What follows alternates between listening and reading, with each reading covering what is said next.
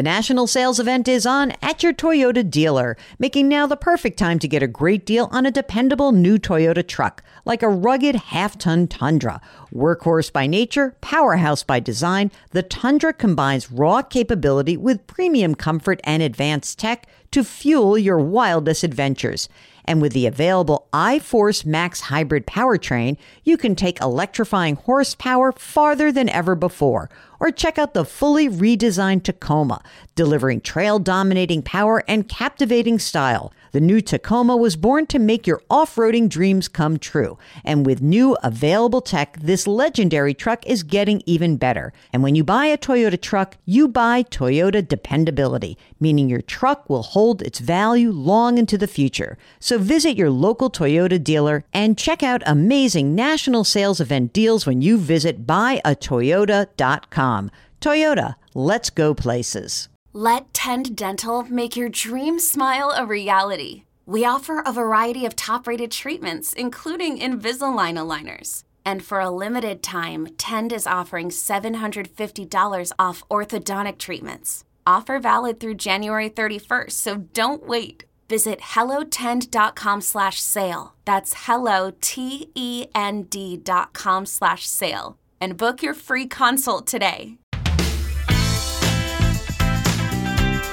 Welcome to the Jill on Money Show. It is Saturday, October 29th, and he is back by popular demand. Yup, it is Ed Slott. He is known as the IRA expert. He is a CPA. He is one of the great friends of the program. And his website, irahelp.com, is out there and just provides tremendous amounts of information. And we love to bring him in as we approach the last couple of months of the year so you can get your heads on straight about what you need to be thinking about over the next 2 months. So we have two parts. Today, we're going to be talking a little bit about some of the RMD issues that you guys have been asking about, and about Roth conversions and all the things Ed is so passionate about. Here is the first part of our interview with Ed Slott. All right, Ed, as we speak to you, stock and bond markets are down. And one question that seems to come up among some of our listeners is they really want a do-over. They want waiving of required minimum distributions. They don't think it's fair that the government is making us take distributions at a time when the markets are down. Can you explain how markets really have nothing to do with waiving of RMDs? I mean, I hear it all the time.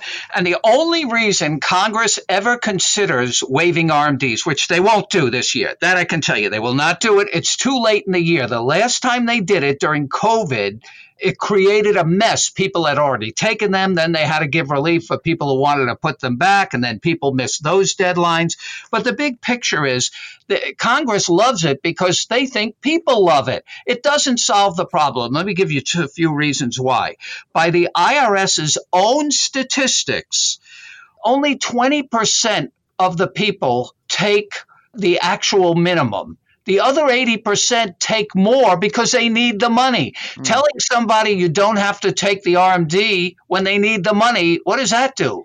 So it only helps the 20% who don't need the money anyway. Plus, the market has no effect. I get this question all the time. I'm glad you kicked off with it. The RMD amount is already locked in.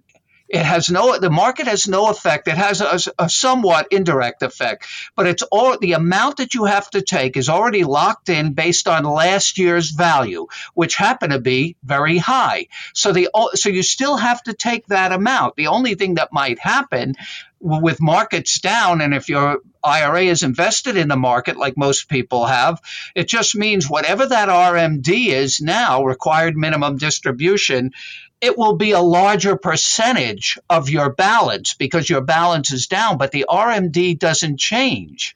And they're not doing you any favors by waiving it. First of all, like I said, the 80% of the people it won't affect because they need the money anyway. And the 20% who think they're getting a break because they don't need to take it, remember, all they're doing is putting off larger distributions later.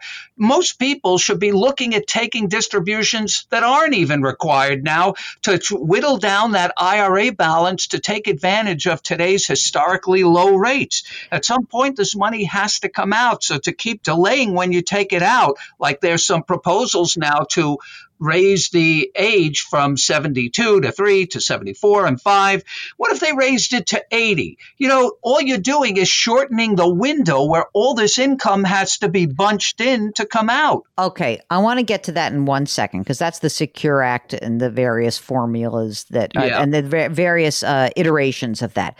But I want to talk about, before we do that, I'd like to talk to you about conversions, because with markets driving down the value of traditional retirement accounts, does that mean this could be a good time to convert those accounts? Yes. Really, if you think about it, it's just a big, giant bet on where you think future tax rates are going. If you believe rates are going up or your rates or brackets are going up, then it's a good bet. To put it another way, to show why I think it's a good bet, do you think, given where our rates are now at historic lows, do you think your rates will ever go down? Some people think that. I get that a lot when I do programs for consumers, like a lot of your listeners, and they'll say, but I will be in a lower bracket when I'm in retirement and I stop working. I never see that happen. It's a myth. It sounds logical. Well, if my income is dried up, I'll be in a lower bracket. If you don't convert or you don't start taking down your IRA balance somehow, it's just going to keep growing, building, compounding, snowballing, partly for the government. So I've had clients over the years, they're retired, they come in for their taxes, they say, Ed, how could this be? I have higher income than my best years working. Well, look at your IRA. It went so large, your RMDs are almost replacing your income or more than your income. Plus, being at this stage of life, you don't have the deductions you used to have. You don't have deductions for 401k contributions. You practically have no more kid-related tax benefits, and you practically have no more itemized deductions because over 90% of the people take the standard deduction. Unless you had really high medical or charitable, most people do not even itemize deductions anymore. Plus, the state and local taxes are limited to $10,000, so you have what could be larger income and lower deductions. So even though you may be retired and think you'll be in a low bracket, you probably won't be. So the key to Roth IRA planning is my always rule. Always pay taxes at the lowest rates. That's the key to saving the most in taxes. And that may be now. And right now you get the double hit because rates are low and values are low. And when the market comes back, which I believe it always will, all of that appreciation will be in your Roth IRA. But you have to be warned. Go over this with your tax accountant or CPA.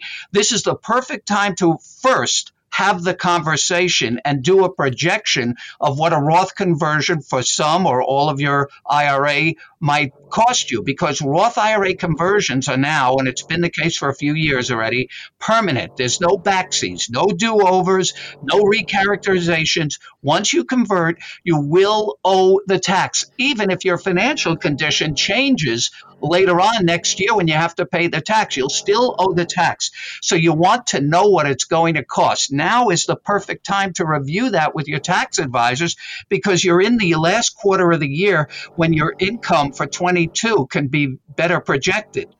So, Ed, if you have a tax bracket where let's just say, I think 10, 12, 20, 22, 24, everyone says it's a no-brainer. How about converting if you're in the 32% bracket or the 35% bracket, or God forbid, the 37% bracket? What is the calculus there? Are you still as gung-ho about it? Everything's relative, because if you think you'll be in a higher bracket and a higher rate in the future, remember, if you do nothing, the problem just grows and grows. By the problem, I mean the growth of your IRA.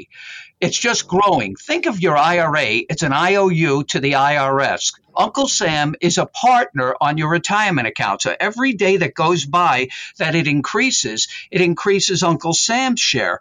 So you can't ignore the problem. Even if you're in a high bracket, remember, by law, after 2025, rates are scheduled to go up. Your personal rates might go up. Your IRA may be higher. And it's always about I come back to my always rule. Always pay taxes at the lowest rates. You may be in a 37% bracket. And I get this question a lot from like doctors and executives. They say, why should I convert now? I'm at the top rate. Well, your top rate might be 50% in the future. And there are other issues that are coming up. There are a lot of people who retire and they say, oh, I'm going to Medicare. And all of a sudden, those required minimum distributions start adding to your taxable income. And lo and behold, you have to pay extra for your Medicare, for your, this is called Income Related Monthly Adjustment Amount, or IRMAA. This seems to me one of those things that people just don't get before they do retire. I had a friend who said to me like, oh my God, I'm paying a fortune for my Medicare, $500 a month or something, almost $500 a month extra, that he didn't realize because his income is so high, and part of that has to do with his RMDs. So there's another reason to keep that income down later in life, right? Well, you hit it right on the head. Actually, a few years ago, there was a woman at one of my seminars who picked right up on exactly what you said. I talked about Roth conversions, and I'm a big Roth fan. I've done it myself, because I love being bought and paid for. I don't worry about it anymore. Everything my Roth tax-free forever. I don't have to worry. Anyway, so she was all in. She said, I like this idea of tax-free. I don't mind paying the tax. I love the idea once it's in a Roth, there are no required minimum distributions ever again in my lifetime. That's a big benefit. You don't have to bother with that. But she said, I'm on Medicare. Based on what you're saying, if I do a Roth conversion, that's going to add income to my return. I said, yes, that's right. And she says, if it does that, my Medicare Parts B and D premiums, so she knew what she was talking about, the IRMAA charges, will increase. And if that happens, that would make me angry. So I said to her, you know what? If that would make you angry, then do the Roth conversion anyway, because I'd rather have you be angry for 1 year than be angry for the rest of your life. Exactly. If you don't do it, that IRA is going to keep growing, and then at 72 when you start RMDs, then you're going to see some serious Medicare charges. And when I say serious, the Medicare increases, they are based on income, as you said, but it's worse than that. There's cliff is what we call it, a cliff. If you go $1 over that limit, the full charge hits. It's not phased in. If you're married filing jointly and your income is over $182,000 to $228,000, it's like an extra $80 a month. But then it goes up very dramatically. And so it goes 80, and then the next bracket's like 200 and 300 and 400, almost 500. So